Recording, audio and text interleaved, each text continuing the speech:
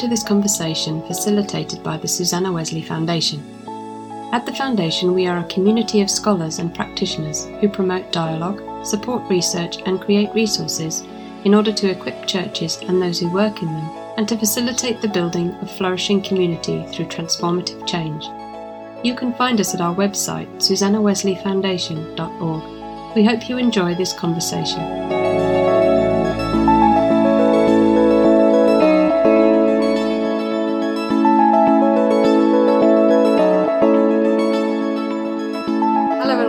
Podcast from the Susanna Wesley Foundation, the latest in our series on crafting hope.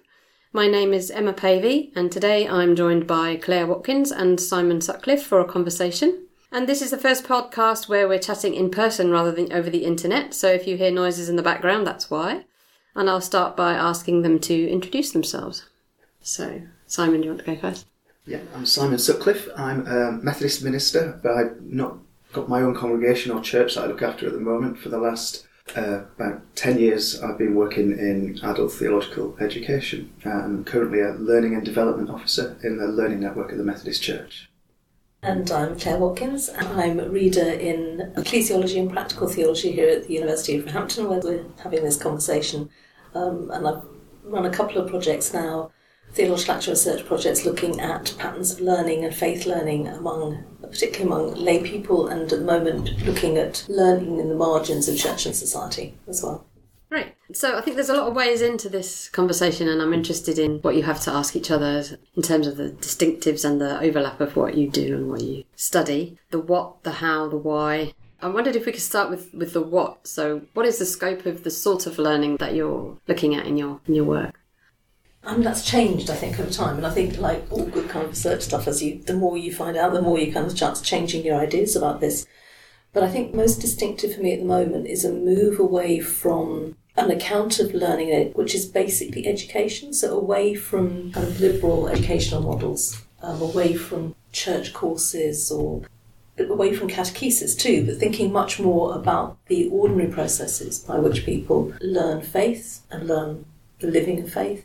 So, for example, before these research projects, I think I've always been interested in the way in which the home, the domestic church, as we call it in my Catholic tradition, is the place of formation. That actually anything else you do with courses, teaching, theology degrees, whatever it is never really going to have the same effective power as whatever it is that's gone on in the home, for good and bad, of course. So I'm very interested in the ways in which people are shaped through the ordinary patterns of life. And then after that, to think about how any more formal or intentional patterns of learning or education need to perhaps complement, perhaps stir up something in that life, but they're only ever, for me, a kind of tiny bit of what we're talking about when we're talking about faith learning and faith education. And so for me, I'm currently interested in what theological learning looks like in what we could probably best describe as non-formal learning environments. So it's not quite as informal as the learning environments that Claire was mentioning there, but nor is it a formal environment like a university or a school or a college. So I think it's best described as it's still facilitated learning for the participants, for those that are all part of it. There is somebody who does the facilitating, but there's not a set outcome. You don't pass an exam. There's nothing that's like that about it. I'm interested in that because I used to work in a formal educational institution that did have set outcomes. In fact, doubly set. So we trained Methodist ministers, deacons and presbyters and Anglican priests. So not only do you work to the standards of the university, but you also work to the standards of the churches. And then I've moved out of that into working with primarily lay people in the Methodist Church who have not had any access to that kind of learning in the church. So my research at the moment is exploring appropriate pedagogies, and particularly I've been struck by how my commitment to environmental justice informs my own pedagogical approach, and that's kind of where I'm researching at the moment. And I think for me that's a really interesting thing because you made reference to your own kind of background in formal theological education around ministry, and it just reminded me and encouraged me to reflect on my own kind of journey there, because I've worked, as you know, in Cambridge Theological Federation, ecumenically preparing people for official, usually ordained ministry. And then I worked in a Catholic seminary as a member of staff with our seminarians who were discerning, rather than training in theory, their way into ordained ministry in the Catholic Church, which is over a period of 6 years, so really substantial, a quite different model. But I think having moved away from that, what began to worry me about those was a kind of what Farley would call the kind of clerical paradigm there, that there are all sorts of assumptions. There is an attention, of course, to informal learning within those places, but that there was something about the way in which inevitably ministerial theological education privileges a certain kind of instrumentalisation of theological education, but also it seems to me to be almost inevitably producing an elite. Unconsciously, sometimes not so unconsciously. We're the people who know, we're the people who can preach, we're the people who can teach. So some of the work that we did that will be published, so I can sort of name it, with Queen's and the Methodist Learning Project, we talked to alumni, and one of the questions was, how does the experience of theological education in this institution then affect how you understand your role as an educator? There were a number of them. I said majority who for me had an extraordinary sort of sense of, this is what people should be learning, and I do not understand why lay people aren't interested in decolonising their faith. I can tell you why. It's because it's really not part of most of their lives, and there are all sorts of things that are much more pressing on their consciousness. So there was a real mismatch, I think, between the kind of educational or formative or faith learning dynamics within the community, and the gap between that and actually the kinds of quite proper, and I'm not, I think those things need to be taught in seminaries and theological colleges, but there is a huge gap, I think, between understanding what that education's for and what it is on the ground. No, I agree, and I think it's interesting you talk about that kind of almost Christian elite and kind of theological, because it was I think I probably meant this almost tongue-in-cheek, and but I was always conscious that when I was teaching in a theological college, I was teaching in a kind of selected education system. I was, and that's not my background. That's not what I would be doing anywhere else. And that went some way for me to say, actually, I'd love to see what happens when you roll this out in for other people who aren't being trained for anything. And that got me thinking, again, just about education in general, and particularly, I guess, in the global north, where people learn to do a thing, and they don't learn for the love of learning or for being just to be curious. I saw that in my own children's kind of education, that at their worst, I'd say they went to exam factories. At their best, they went to somewhere that might instill something to want to learn. One of the great joys of the work I do now, compared to the work that I used to do, is that I genuinely know that everybody who turns up in the room wants to be there. And they want to learn, and they're curious. And that just changed the dynamic of the way in which the sessions go. Once I was working with a seminary colleague, and we opened up some courses for lay people. Very avant-garde thing to do. He was a priest. He is a priest. This colleague's observation was that when you're working with these lay people, they've done their process, that we don't need to do the work of trying to make connections for them because they're here. They know what they want to know about church history or about sacramental theology, and you don't have to do it in the same way as you do with an often quite naively formed, I think, seminarians who can be a bit sort of pious and religious in a way that ordinary Christians frankly aren't on the whole, which is refreshing, I think. Yeah, and I think, and this is an interesting conversation around what do we think theological education is for? Why do we think that people should have it or go through it or be with it? And somehow that answer is almost, it seems easy if they're training to be in the ministry. The church knows why they want to do that. It becomes more difficult when you're just asking about everyday church folk who might have some role in the church or none at all, depending on where they're at. And I think one of the things that often comes out of the role of working with lay adults who haven't been exposed to any kind of academic theological work is that there's a grittiness to their reflection in a way that doesn't, because they're not looking for the proper answer. Yeah. Or approval. Or approval, that's right, yeah. That's right. They don't feel they're being, it doesn't matter whether you approve what they say or not. Exactly, yeah. And I think, and there's a freshness about that. And there's so many, I'm not going to inundate you with anecdotes, but there's so many stories of stuff that they mention. I'll give you one anecdote, even though I said I promised I wouldn't. We were doing some work on the temptations of Jesus. We were having to think about the temptations of Jesus, and we had lots of different ways into, and I bring in various voices from the Christian tradition that had explored the temptations of Jesus.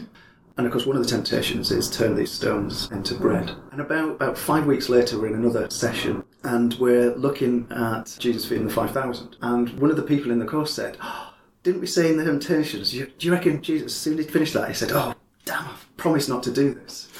And I thought, it never occurred to me. Yeah, and it just never occurred to me at all. And so all good teachers, aren't they, and facilitators of learning are learners themselves. But I seem to get a lot more back when I'm doing it with lay adults than I did when I was in the theological colleges, because they're not looking for right answers. Or as you say, proof. Or they haven't been told what the answers are supposed to be. That's, yeah, that's right. I mean, the purpose question is an interesting one, because I was reading something you'd written, and I think you engaging with Jane Leach and Anthony Reddy, and I think Jane Leach is talking about education towards kind of holiness, a kind of Wesleyan tradition. Yeah. And Anthony Reddy, of course, talks about transformation of life and society, kind of liberationist perspective. And I was interested, and I may just have missed it, but I wasn't. It seemed to me that you did, I think, explicitly say that you're not educating for holiness. It's like, well, why not? Yeah, isn't that a thing? But I wasn't clear what, in the end, do you have a sense of what the purpose is for these sorts of non-formal lay education? Part of my reasoning for that is partly the work of the part of the organisation I work for in the Learning Network, where if you read all of our stuff, then it's about equipping and resourcing leaders in the church, and none of it says that I'm equipping people for holiness, and that's part of my role. So some of that was about setting it in the context of my current ministry as an educationist. So I guess another question is around the relationship between formation and whatever we mean by formation and holiness, and those two kind of questions. One of the things, I don't think I've particularly written of this, but certainly within my Methodist tradition, formation is used about people in theological colleges, and discipleship is used about people in the church, and it raises questions for me around, if we think formation is good, and it's good enough for those who are going to be ordained, surely it's good enough for folk in our churches, and what do we mean by formation, and what does it look like? So I remember at nearly every staff meeting when I was working in a college, it would be questioned. We would be asking that question: how do we know what good formation is? What does it? How do you assess it? What does it look like? Somebody might pass all their essays and get really good marks, but is something else happening enough that we think they might make good ministers in the church? And we had all sorts of conversations about how we might judge that. For those of us that were ordained, sometimes we might ask ourselves, could I have this person as a colleague in my circuit? I remember one person saying, do I want this person holding my hand when I'm dying?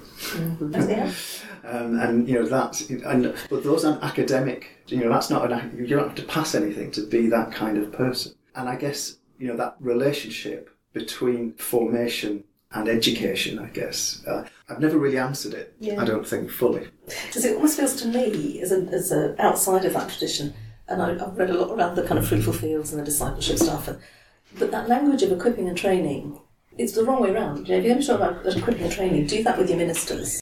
The formation that lay people often have already had and are having will often make that old lady, I always talk about old ladies, I don't know why, maybe because I'm turning into one, or that young man in the church is exactly the person you'd want to be holding your hand. And they have possibly no formal or even non-formal theological education. So there's a sort of odd, there's been, I think, a drive, in relation to institutional decline in the churches possibly, and the whole language and lack of concept of discipleship, in my view, which has tended to instrumentalise lay education according to a clergy agenda. We are equipping people, we're training them, we're giving them tools. And I'm like, for what? That's right.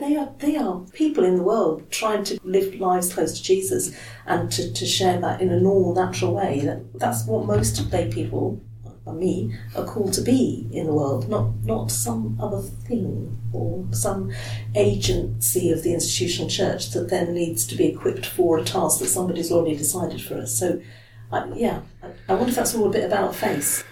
Yeah, I suspect, and it makes learning utilitarian almost. It's got to be. I mean, we go back to where we were at the beginning. It has to be for a purpose. You have to learn for the purpose. So we need the church is dying, so let's train more lay people to be evangelists. That's our that would be kind of what we say in the rest of the church. And in doing so, what do we do then about training people, or what do we do then about the stuff that you were talking about, Claire, about being an ordinary, everyday lay person, trying to live their life as close to Jesus, walking humbly with their gods, trying to do the right thing, and just naturally being able to share stories about their faith and their faith tradition. There's around them, sharing the hope that's within them, all those things, which I think a lot of lay people do, but don't even know if they do. So a bit of me thinks, if lay formation, lay learning, faith learning isn't for holiness, I don't know what it is for. I mean, what would be the point? But possibly if anyone's learning. And of course, if you're a minister, you're living out your call to holiness in a particular way, so you need to be equipped for that. But I just wonder if we've lost sight of the real spiritual telos of what we're doing in education across the different sites of learning, I think.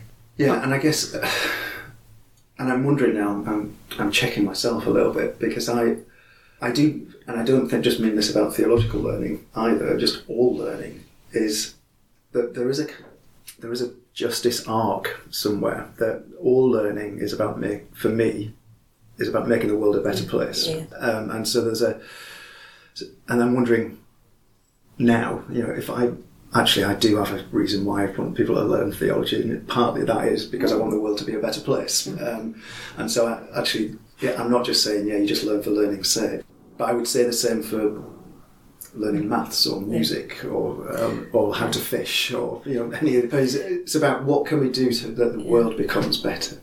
But the theological account of learning, whether it's a theological account of maths learning or faith learning, it seems to me it carries with it not an assumption exactly, but a sense of what the world being a better place might look like. Yeah. And that's not that our children are going to grow up and earn £60,000, by the time they're 30. That's, there may be goods in relation to that, human goods, but I think there is something about the Christian idea about what makes the world a better place, which might be to do with eco-justice, it might be to do with alleviating material poverty. And fundamentally it's to do with holiness, which includes all those sorts of things. So, I think losing sight of that, let's flip it the other way. Remembering that can actually militate against the tendency to kind of instrumentalise this as sort of in terms of equipping and training and tools and stuff. Yeah. It sounds like there would be merit then in reversing the direction of learning to equip ministers and trainers and have them somehow learn from the lay, the ordinary Christian in some way. Imagine. And vice versa. And of course, we probably all know wise, often older, experienced pastors who have done exactly that. So I can say anything on academics. And Kevin Kelly, moral theologian, died a few years back, but he was insistent that he was an academic, but that he always ran a parish, so was always involved in parish ministry whilst he was an academic, because he said that's the only way that he could do proper what we would call moral theology. Was he needed to be in touch with what people were really living. So I think there are people who I think have embodied that, but that is not part of the way that we've structured learning in our church communities, I don't think at all. That's right. And certainly, I look at the rest of the corpus of stuff that we as the Learn Network deliver and offer, and a lot of it is kind of skill-based, knowledge-based. This is what you need to know in order to do this role. This is the skill that you need in order to be able to do that. And within the Learn Network, what I do have is that I've got access to, and I get to hear stories of just ordinary Methodists who are just going about, trying to work out how to live in a declining church with depleting resources all around them, and still serve their communities and still love their, the folk around them. And at least we get to hear those stories. And then that's when we as a team then get to be able to say, are you hearing these stories in your part of the world too? Because we are. So is there anything we can do to help people who keep telling those same stories? And so then, and for me then, we wouldn't really talk about a curriculum in the Learning Network, but what it means is that the curriculum meets a need rather than sets a barrier or a boundary that says, right, you must get to this point. But interestingly, anybody who then has an official role, particularly around worship, so local preachers, then for those groups, we say, oh no, there's a thing you have to meet. But I wonder if that's because, and I'm not picking you up, Simon, this isn't meant to kind of trip you up, but I was just interested, and I would expect someone to call me out on this as well, that you talked about the Learning Network team listening to these stories so that they could identify the need that they answered. And I'm sure that's a right and good thing to do. The risk of that is that it assumes that what you guys are doing in the network are supplying an answer to a need, rather than the other way around, to take out your point, Emma, about, maybe we should be flipping this to sort of like, what is the institutional church, the clerical caste in the church? How are they actually intentionally learning and being formed by those lay experiences? Now, I know from what you said that you would broadly agree with that, but the language is a giveaway too, because I think that's the patterning of our institutional thinking, I think. No, absolutely. And if we didn't deliver on the needs of the people, we wouldn't have it. We would be removed from office. Exactly. We wouldn't have a job. That's how the structure's determined. We should work. I guess the other good thing, and I can't speak for all my colours. They're a great bunch, so I'm sure they do. Is that we do get. So one of the things that I often say is sometimes I get to whisper in the ears of power. So because I hear these stories, but they're far removed from the places of power where they might be able to feed those stories in. And I can say, you do know what it's like on the ground, do you? You have remembered these people, what it is that's going on there. And so when we're busy faffing about, thinking about, we need a new report or a new piece of work doing, and say, is that really the most important piece of work we need to do? Because that's not what's going to hit the ground, and that's not how it's going to be heard when you get there. So we do have that, and I think that's quite a unique role actually in the Methodist Church, that we sit in that kind of intermediary space. But I take your point. We still deliver a service in the end as educationalists. Yeah. And some of my colleagues wouldn't consider themselves to be educational leaders. They would consider themselves to be trainer or development practitioners, and would want to shy away from any language about learning in that sense. My very title is interesting, LDO, Learning and Development Officer, and often wondering what separates learning and development out. And there was we've got a Facebook page for the Learning Network, and somebody had posted something about, what were some of the experiences that you've learned through, and it quickly moved into a conversation about what do we mean by learning, what do we mean by development, and what do we mean by training. Absolutely, yeah. To those sorts of questions. And that question of power, the place of power, thinking about what we were just saying, that maybe that isn't the place of power, What the lay people are doing, what the ordinary people are doing has great power in it. Yeah. Untapped, in a way. Yeah. How do you do that then? I know that you've maybe not enacted this, but studied the way that we see what's going on. And do you want to talk a bit about your project? Yeah, so I think I've always had a hunch about this, partly because I'm a lay woman in a very clerically structured kind of church, which I love, I hasten to add. But not being a lay woman in that church particularly, but I do love the church. But so I've always had an instinct about the importance of formation in ordinary and living holiness in ordinary, and I think that's what sharpens my attentiveness to the research we did. So that when James Butler and I started working on this Methodist Learning Project and looking at the way in which people learn faith in a whole load of sites, including sites of formal learning, of course, as well as informal, what keeps coming through is this sense that actually what is most profound for most people, wherever they are, but particularly for lay people, is the chance conversation. James and I was talking about the dog walk. The people you bump into on the dog walk and have maybe a few minutes conversation with every day for years. That's the kind of locus that people turn to. Or they say something about, what happened in a conversation after church over a cup of tea. And what's very striking is that once professional educators pick this up, they go, oh, right, well, we'll use that. That's a really helpful insight. So what we'll do, and there was a case in one of our project sites where the minister picked up on this and said, well, okay, so what I'm going to do is I'm going to actually go to the tea and coffee after church, and I'll get people to talk about what I preached about. Completely kills the conversation dead, completely misses the point that as soon as you start trying to formalise these things, they become something else. Now, they may be good in that, don't get me wrong, and they may be learning in that, but that's a very different kind of thing from the kind of the consistent air you breathe type of learning that we were observing here. But your question, which I haven't answered, is, well, so what do you do about that? And I think There are a number of things. I think that a growing appreciation of that reality would significantly change some of the thinking and structural thinking that we've just described in all of our churches. I think it could change the way in which we educate our ministers considerably, not necessarily in terms of curriculum content, but actually in terms of epistemological assumptions and outcome assumptions. So that would be a kind of formal way in which those things come into play. But I'm also increasingly of the view that there's something about allowing these fragmentary, largely hidden, largely undervalued lay realities to become recognised and valued, so that people can recognise them and name them and narrate them in a way that is appropriate to them, rather than having them kind of engineered, which is the temptation, I think, to actually let them be, but to actually have, I think about, I've got in my own head a sort of like a first responder, that there may be people within a congregation who are able to listen into a conversation. This may or may not be something a gift that a minister should have, an ordained minister should have, who can listen to a conversation, can attend to it, and can to name the grace that is happening there. And it's actually by surfacing those things that they begin to gain the power and authority that it is already theirs, but somehow doesn't have the transformative power that it probably needs to have for the wider community.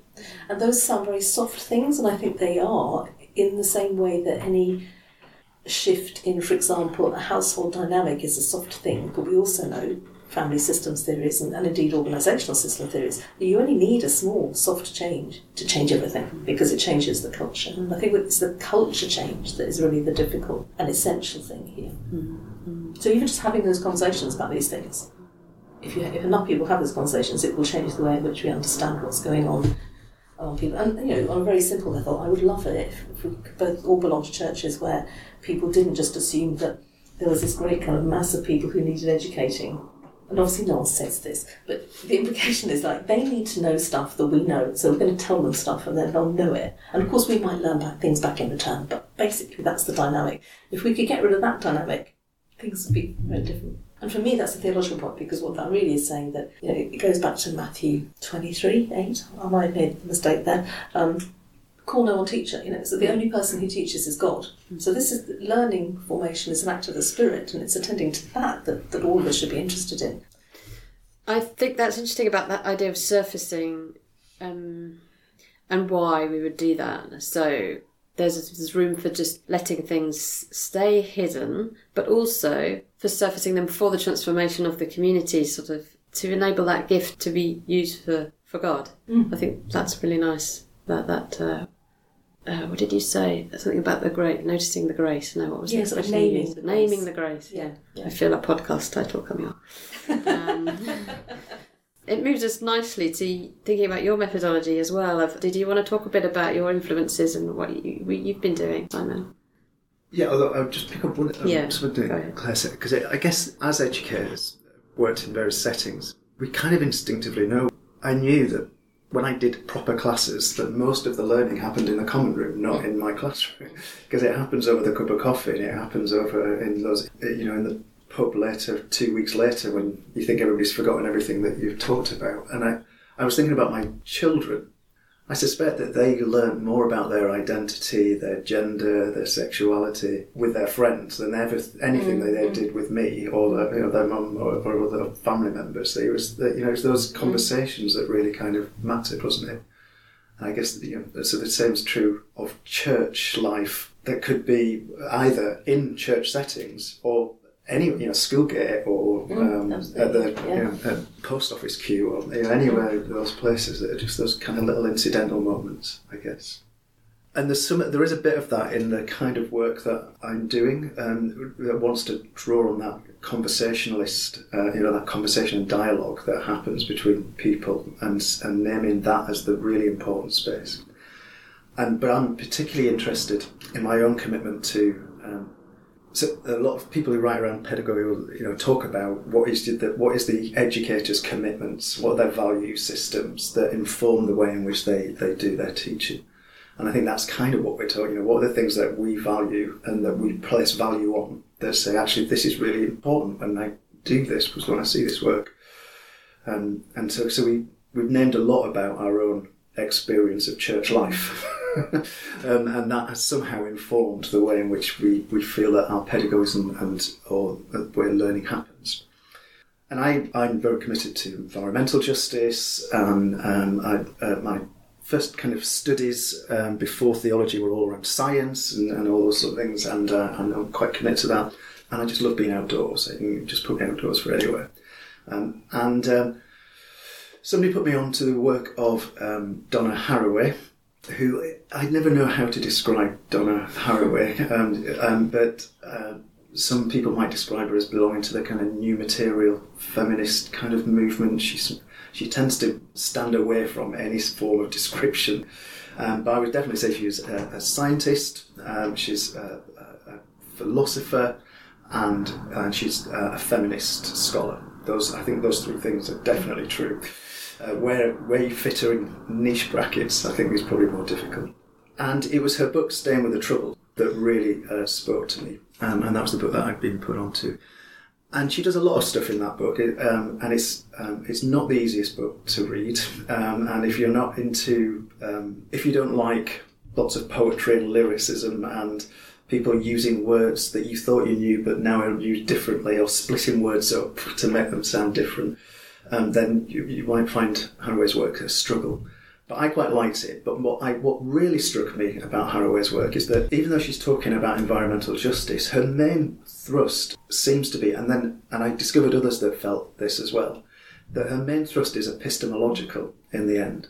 She's asking a question about, if we want the planet to be in a better position than it currently is, it's not just about doing lots of things, it's about changing the way we think about how we think. And there was this quote that I can't remember the whole quote, but it begins with, "It matters what thoughts we think thoughts with."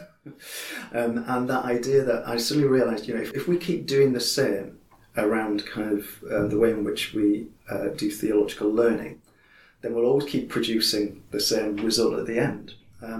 And so I try to bring in some more different, and again, it's playing with words a little bit, but interestingly, it seems to have taken on more than words. They become more than metaphors for me and for groups of people that I work with. So one, for instance, is the idea of formation that we've talked about, that I tend to talk about. I have used composting and compost as a word for that. And I thought I was very clever when I used that word. And it turns out there's people doing it all over the place. And so a friend of mine, Al Barrett, and his co-author Ruth Hardy wrote a book called Being Interrupted. And in there, I think it's in that book, where they talk about a resurrection from the compost heap. I know a couple of black theologians who have used composting language around thinking around racism and the way that works. There's, over in the States, we've bumped into somebody who's written a book. She's a soil scientist, and she's written a book called Composting Holy Ground. There was a podcast, a really popular podcast, that's called Composting Christianity. And actually, they don't mean composting Christianity, they mean composting the church, but they call it Composting Christianity. And Al Barrett, who I was talking about, and myself have just written an article about composting patriarchal forms of masculinity, or masculinity as mastery. And it's become a kind of way of thinking about what happens when stuff decomposes and recomposes, which is what I think formation is in people, and how theological education kind of helps to do that decomposing and recomposing.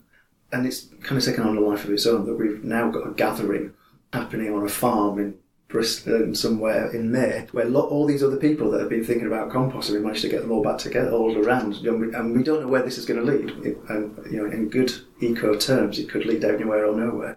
And all of that comes from a hunch that God in creation already offers all that we need to learn.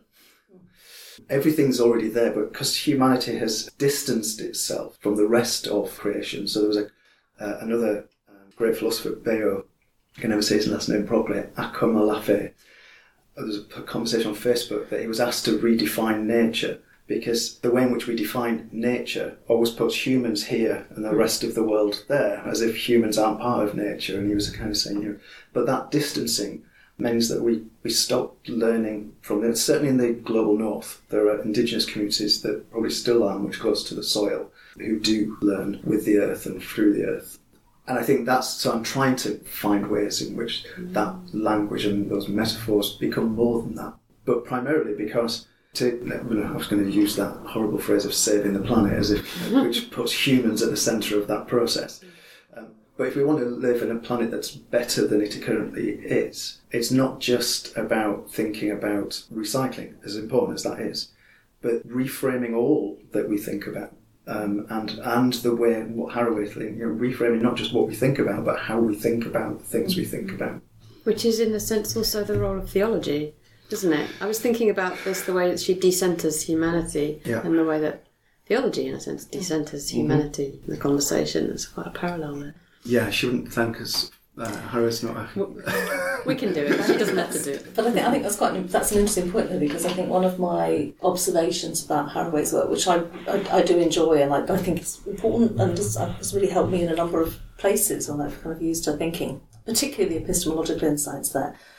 But the correct decentering of the human being also means for her decentering, getting rid of God.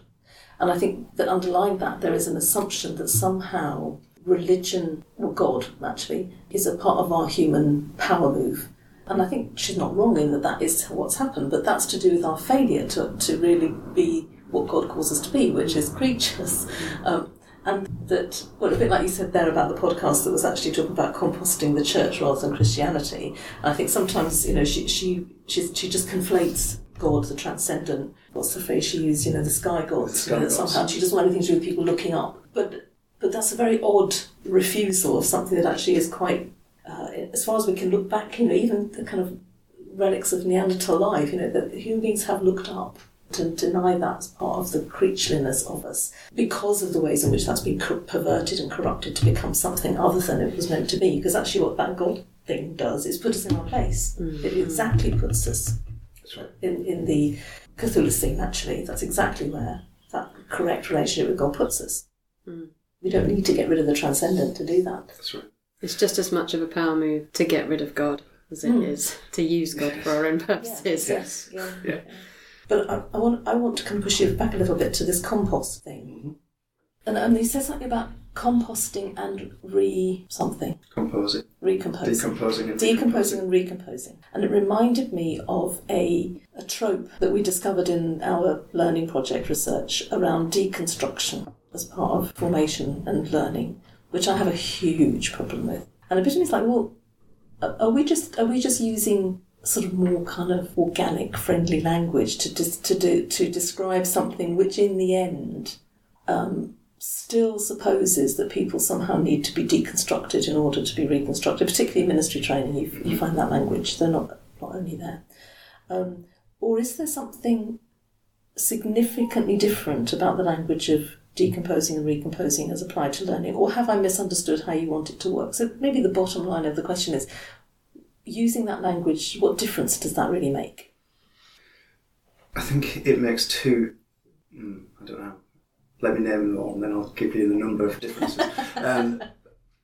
I think some things around process. So it's interesting, sometimes you can go to conferences or other spaces that talk about dismantling something or breaking something up. And I think the process is different to that kind of almost smashing or breaking. Decomposition is an intimate affair. It can only happen when bodies rub up against each other. And so this is why it comes back to the kind of conversational stuff, the flip conversation that you just happen to have when you're walking the dog or whatever. And that when I talk about it, I'm not talking about somebody reading the book and thinking, I now think about that differently. This is a kind of, it's almost somatic. There's a kind of bodily embodied bit to it. And I guess it's about that sense that just being a human being means that there's always bits of me, physically and in my head, that are dying and reforming all the time. And what might happen is a chance encounter conversation with somebody suddenly then means that one way I thought I knew something isn't the same way anymore. Yeah. So it's not necessarily about knowledge. Like again, coming back to that learning thing, it's not necessarily about, despite the fact that I try and give knowledge, do cognitive stuff. The other thing that's necessary for composting is you can't have all the same stuff. So it has to be in, the mantra is greens and browns for compost. You've got to make sure you've got the right mixtures. And it's slow, generally. And you need invertebrates and fungi and bacteria. So you need lots of things that kind of come together in order for a good composting to work.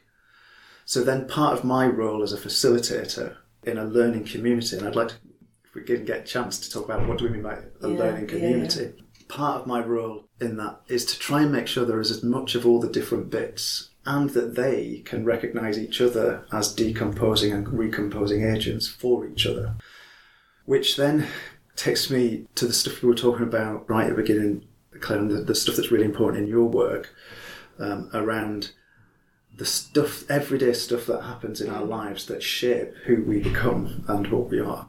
And then asking the question in that compost heap, so how does all that, being the mother of 4 children and having a world where you work in this particular way and whatever else happens, the dog dies, or how does all that shape the way you think about this particular theological thing? What I think is really helpful there, that's really helpful to me, is to expand the importance of that image. Although I think I'd want to be clear that it's still composting. Still, for me, would need to be kept very much an image rather than anything bigger or more kind of It is agency. Because I think part of the problem with the language of dismantling and deconstruction is that it implies agency. So, and usually human agency as well. And that's, again, something that James and I, in our research, were very aware of, that although formal educational institutions were often professional teachers were interested in the processes or the workings of deconstruction and reconstruction, normal human beings in the course of their lives, with the children and the dog dying and everything, they go through enough deconstruction, thank you very much. They do not need someone else to kind of add to that, because the composting is actually, I would suggest, something that is quite natural to the way in which most of us live our lives, and the way you described it, I think, is really helpful. But then this added thing that you suggested, that one of the things that the best kind of more intentional learning can do is to add the sorts of matter to any one bit of compost that is going to it's going to change, if you like, the chemistry of what's going on. And the importance of time, I think, is that, again, that was a really huge thing for us, that people were used, again, courses and outcomes and assessments and, justifying why we've taught this in this particular way. This kind of learning, faith learning, takes time and takes fragmentary time in a way that is much more akin to the sorts of processes that we see in organic processes such as composting than it is to the sorts of intentional processes that we try and codify and put in place and structure. So, I think that's a really helpful. I also find the other thing with composting is that there's no such thing as waste. So it means any experience in life, good or negative, it's not cast aside, and that's how you put it in. Emma and I, friend Sam Yule, who tells a story. So he's the most prolific composter you could ever meet, and he tells this story of the moment he kind of got it. It was when he was in Brazil, and it was somebody else who spoke to him, and he picked up a banana skin and said to him, "Who told you this had stopped being good? When God created it, he said it was good. Who's told you now it's not good?" And I think there's something around seeing compost and formation as compost in that sense, that says, actually, all of me is involved in this. It's a fully embodied, fully all of me is involved in that process. Because it can't be otherwise. That's and right. Actually, if you're learning whilst in pain, or you're learning while you're grieving something, that will be part of your learning. That's right. And that's what the composting image, I think, brings to light. That's helpful. And this then might make this too utilitarian for us again. And it's all about, can I get away with it or not? Which is that compost, what is left is life-giving. And so what's left is stuff that grows and gives life to more. And it's that thing again about, I want the world to be a better place. And I was kind of hoping you'd hold off from that, because that's why I wanted to sort of say this is an image that's really helpful and has resonances with what I would want to say in a different way. The problem with any of those kind of metaphors or images is that you can push them into places where actually they stop saying what they really want to say. And I think, this idea of learning as a composting thing is I can see how that would fit a lot of the insights that we're having too. I wonder too if the composting image implies a sort of egalitarian utopia that ignores the power dynamics of certain elements that are going in, have more say. Then of course it doesn't fit as a metaphor. with a physical compost heap, different elements have more power at different points of the composting. And so at various times, you'll need more of one, or one will be more dominant than the other.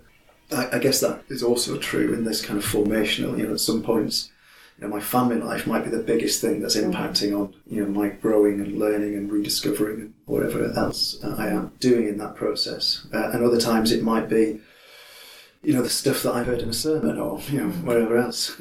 So that can also happen within the compost heap. One of the interesting things is what my relationship is to it, to the compost heap. If I'm the facilitator of learning, so I said, about all the different bits, do I become the kind of puppet master? Do you mean or that kind of engineer? And I mean that, let's get rid of the compost heap metaphor altogether. Even just talking about education, what is my role in that space? And I believe it. I'm not just saying the right things, I believe it. I am a student as much as the people in the room are. I can say that. I am learning all the time. In fact, most days I might only be one page ahead than everybody else in the room. But my role isn't the same as all the other people that are in there. Yeah. But for me, I've really struggled with that. So exactly something, and really, could just repeat everything you said from my own kind of feelings. But that's for me where two things come into play, which are part of the theological action research method. One is this idea of the non-expert expert, which I write a little bit about in Disclosing Church, and Helen Cameron and I often discussed. She would be much more reluctant than I was to call on theological expertise. Whereas if I'm in a conversation, I go, that reminds me of something I read in Thomas Aquinas. I have no problem with that. I think that's entirely okay. Now, her reading, I think, might be, and I need to hear this, is that could be a shutting down of that it could be drawing on an expertise that actually prevents a conversation. If that's what it does, that's wrong. But the way I began to understand the sort of non-expert expert is that, as a matter of fact, there are things that I quite like and I've had the privilege to study and I've picked up along the way that I think are quite interesting. And if I can inhabit that life without assuming that my so-called expertise is somehow better than, has more authority than, is corrective of, and actually just sort of say, this is kind of person Claire is that she's made up of all this weird shit. I asked if I could swear on the podcast. Too late, done it. I don't know how you're going to do that. And alongside that, recognise that the other people in the conversation will have their own kinds of expertise that may not be recognised socially as expert, of course. That's where the dynamic becomes difficult. So everything then depends on being able to form the kinds of conversational relationship where the so-called expert is not the expert in the room. So I think that's one thing. And I think then the other thing is where the four voices of theology becomes almost a formalisation of that, or a kind of shorthand for describing that, because it's genuinely saying that. Can you just briefly say what those four voices are? Okay, yes, thank you. So the four voices, which is one of the ways in which we try and kind of talk about what we're learning in theological action research, recognises that God reveals God's self through a variety of ways, and that we've kind of mapped these out very, approximately into these four voices of the operant, which is like how people live their faith, the embodied forms that faith takes. The espoused, which is the kinds of accounts that practitioners give of their practice. That might be something akin to Jeff Astley's understanding of ordinary theology. And then you've got normative theology, which would be actually different for different Christians, but would be about the received traditions that have got a kind of normative authority. And then formal theological voices, which would be from the academy. Could be theological, could be sociological, could be all sorts of things. It's to do with that kind of so-called expert learning that we recognise socially in that way. But the point about the four voices is that it says that actually none of those are expert, and in fact none of them are even discrete, because there is no academic who doesn't have this other stuff going on, and there is no normative that it doesn't come from lived experience and practice. These things are deeply, deeply interpenetrated, and actually compost is quite an interesting image to describe that as well, and that the Spirit speaks to all of these things, and that then, when that's fully appropriated by everyone in the conversation, and that I sigh because that is a big ask, that actually gives permission for the oddities of the formal voice to come up alongside the power of the practice of the Christian who works with the homeless or whatever it is, to be not, it's not even a matter of equality, they're actually different sorts of things doing different kinds of stuff in the conversation. So that, for me, informs the way that I would understand teaching. I genuinely I think what I do here at the university, or at the seminary, or do if I run a course in the parish, I don't think it's unimportant, but it is a tiny thing compared to the rest of what's going on. And I think that changes, again, in this kind of soft systems way. If you really appropriate that changes the way you do everything. And I think at its best, it can even change the way it's received by the learning community. I mean, I wouldn't disagree on that, and I think certainly the Four Voices, and I love that, actually thinking of that in that kind of composty kind of way. I've not thought of it, the Four Voices, in that way before. I was just reflecting as you were talking, I'm thinking, so what do I actually think I'm doing when I'm in that role? And there's something around conversation again, I think, for me. So I never think about necessarily, let's just pick choose ecclesiology. So let's say, the study of the church. The way I would want to approach that with a group who might be wanting to explore the nature of the church, the theology of the church, would be, right, these are some of the conversations that the church has had about itself. Some of the people have thought like this, some of the people have thought like that. There's been, there's been this guy called Avery Dulles who once did this, and just to have lots of those things. I say, right, that's the conversation that we've all been having. And part of the thing I bring to this conversation is, I've been doing a bit of that talking as well. I've been in that conversation, and I'm just bringing it into this room. And I used to talk. I've probably moved on from this, but in my earliest days of thinking around education, I used to think about theology as a party in a big house. And that, you've got a couple of people talking in one room. You've got, I don't know, let's think of some past. We've got Aquinas talking to Karl Barth. That'd be a conversation, right? So they're having a conversation in there. And then in another room, there's Catherine Keller talking to Sally McFaig, and I overhear something. Can you come into this room? You're really interested in this conversation. And part of my job is doing that and bringing those conversations together. And then what I want to try and do in a space is get other people talking about their conversation in light of this conversation that's happened in the church. And the study of theology is so broad. We've got so many disciplines that feed into other disciplines and are interdisciplinary or transdisciplinary themselves. It means that normally there's somebody has got somewhere that you can say, oh yeah, I know about this. I had to do a course at work once where we learned all about this, and that can come into the conversation, and suddenly it enriches that space. I also think some of the composting is around helping people recognise. I think we were talking about it before. You were talking about it about that we're all shaped in all these different kinds of ways, but most people don't know that that's how they've been shaped.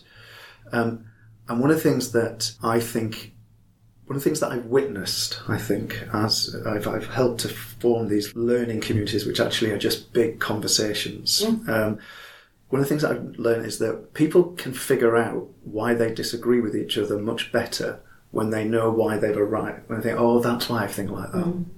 And I don't know, we would probably call it reflexivity in the academic world, but I wouldn't want to give it as grand a title. But in the Methodist Church, for instance, we've just finished a process a few years ago, and I know the Church of England are currently doing it, called God in Love Unites Us. It was around the sexuality bits. And I was part of some of the conversations around that, and we did I did a little informally, it wasn't part of my work in other spaces. I did other bits of work theologically around that. And what was really helpful for a lot of people is to work out how I come to this from this place. That's why I feel like that. And actually that person isn't out and out wrong. It's just that I've come to hear from a different place. And that's something that I didn't often find in theological colleges, where people would defend their position. Yes. And almost that was kind of a badge of honour. I can defend my position. Whereas in these spaces, they seem much gentler spaces for people to say, oh yeah, I know why I feel like that now. Because I was raised this way. This is my experience. We probably have a few minutes left. Are there things that you were hoping we would talk about that we haven't yet? I'm conscious you mentioned learning community, and I've used that language in the way you describe what you do. Yeah. So for me, that became quite important in the work that I do now, because I think the learning community in a more academic or formal setting is almost a kind of given. I was talking to my son who's trying to be a teacher, who's now a teacher, and he said things like, "Oh yeah," they said, "Don't ever praise a young person for doing something that we expected them to do. If they put their hand up, don't say, 'Oh, well done for putting your hand up.' We expect them to do that, so don't tell them that it's good." And I got a sense, actually, you're right, I didn't have to work very hard to create a learning community in a classroom or a seminar room, because everybody already had an expectation of what that space was and how to behave in it and how to use it. Whereas I do have to do that in these spaces. But I'm conscious also of another difference, which is that I've got no equivalent to what was then the tutorial relationship. Yeah. So if somebody, I don't think it has ever happened, but if somebody is unravelling rather than decomposing slowly, I've got no way of pastorally picking that up. And there's a kind of pastoral responsibility in learning. So creating the right community in which they can pastorally care for one another, and in that sort of space, I found it tricky, but also hugely rewarding when it happens. So what I love is when new people come and then they'll just drop me an email and say, "Oh, I've never been in a place where everybody would just put up with my wacky ideas." And it's like, that's the kind of community we were looking for. And I know a lot of the work you describe is being done on Zoom as well. Because when I hear learning community, I think about communities of practice and Wenger, and that seems to me to actually be a little bit different from what you're describing. Yeah. And I wonder, and this isn't to alarm you, but I wonder if actually the problem with those Zoom learning communities is actually if somebody was really, really in trouble, it would be almost impossible actually to follow up, and that there is some, and not only that if Wenger is even a bit right, the most powerful learning that goes on is actually within whatever community they're a part of. So any course, I think, runs the risk of abstracting people from what is their primary community learning and community of practice, and giving them some other learning which they then have to connect up. But that's, I think, exacerbated by Zoom-based learning, which isn't to say it's not a good thing, but it raises another set of questions, I think, about the ways in which, this learning, this faith learning, ordinary that I'm so preoccupied by, goes on and is, I think, clearly the most powerful form of learning, and how you then join that up with these sort of other experiences which are usually taking people outside of that primary community of practice and community learning. Yeah, it's fascinating because as there are three streams that I helped to facilitate, and they all started during lockdown. So that we had a lot of people that were interested because people had a little bit more time. They've waned a little since then, but still popular enough to keep running. But the thing that became really interesting is that emails started to flow. So I would I'd send emails with a Zoom link. And I'd always BCC all the participants so they wouldn't annoy each other's emails. But suddenly I'd get an email back saying, I had a conversation with my minister on Sunday and this, I told him about this, or he said this, and I said, I know about him. And we had a conversation about it. And I'd just get these little kind of emails back. And it was at that point I thought, something's forming here. There's something forming. And all right, it was around me in that sense. But then people in the actual Zoom conversations, what I realised was I needed to, early on in the conversations, to create breakout rooms really early on, just to do since last time, what's happened? Yes, that's right. Because that's right. It's not that they do the learning with you and there's nothing happens. That's right. Until next time. Yes. And for some, they got that immediately. For others, they needed a little bit of help. So I'd say things like, did you hear something on Sunday at church that resonated? There's something that jarred, something that I sometimes it's my very basic way of trying to help people assess how they're responding to something, which is I call it the wows, ouches and hums method. What makes you go, wow, I love that? What makes you go, ouch, I'm not so keen on that? And what makes you go, I need to think about that a little bit more. And so just asking that, since last week, what made you go, wow, what made you go, ouch, what made you need to think a little bit more? And I realised that that space was needed long before we did any more building or scaffolding or whatever language we want to use from the world of teaching.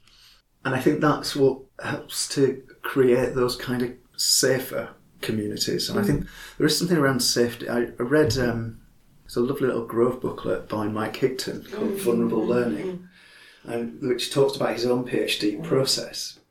Hans Frey, I think it was, who's his PhD was on. And again, this fits with some of the composting. He writes in that book about the kind of the dying to self. There was a kind of dying, and he relates that to the disciples, that there was a way of knowing that had to kind of die for them in order for a new way of knowing to kind of take on. That happens in these processes, but in order, and he calls it vulnerable learning, in order for that to happen, safe spaces are required for that. And that made me reflect on my own experience of academic theology and my own experience as a learner in those environments where sometimes it didn't always feel that safe. Absolutely. and the importance there, which again we've not really talked about, of the pedagogical relationship. So I'm just thinking about Mike's thought on vulnerable learning and his supervisor, and as a doctoral supervisor myself, that there's, I don't know whether university management know this, lots more goes on in that relationship if it's working well than the kind of supervising of the writing of a thesis in the kind of formal sense, because it needs to be built on a relationship of some trust. Aquinas knew this. So everyone thinks about the soul as this great kind of monolithic thing. It's a teaching document. It's actually about set up as a conversation between the teacher and the learner and the questions, on the basis that, he takes this very seriously, that nobody can teach anyone, only God teaches anyone. So all you can do as the so-called teacher is kind of be alongside people and open up spaces and ideas that maybe they haven't come across, that maybe God will work through, and that the agency is all God's. But what becomes crucially important there is you talked about safety, which is one way I think about, but the trustworthiness of a relationship, which is shaped by a certain kind of love, I would suggest. Yeah. That seems like a really nice place to conclude. Because in our theme, Crafting Hope, that feels very hopeful. And so thank you very much, both of you, for your contribution. I hope you felt like you had a space to air your crazy ideas. Thank you. Thank you. Which weren't crazy at all, of course. Great conversation. Okay.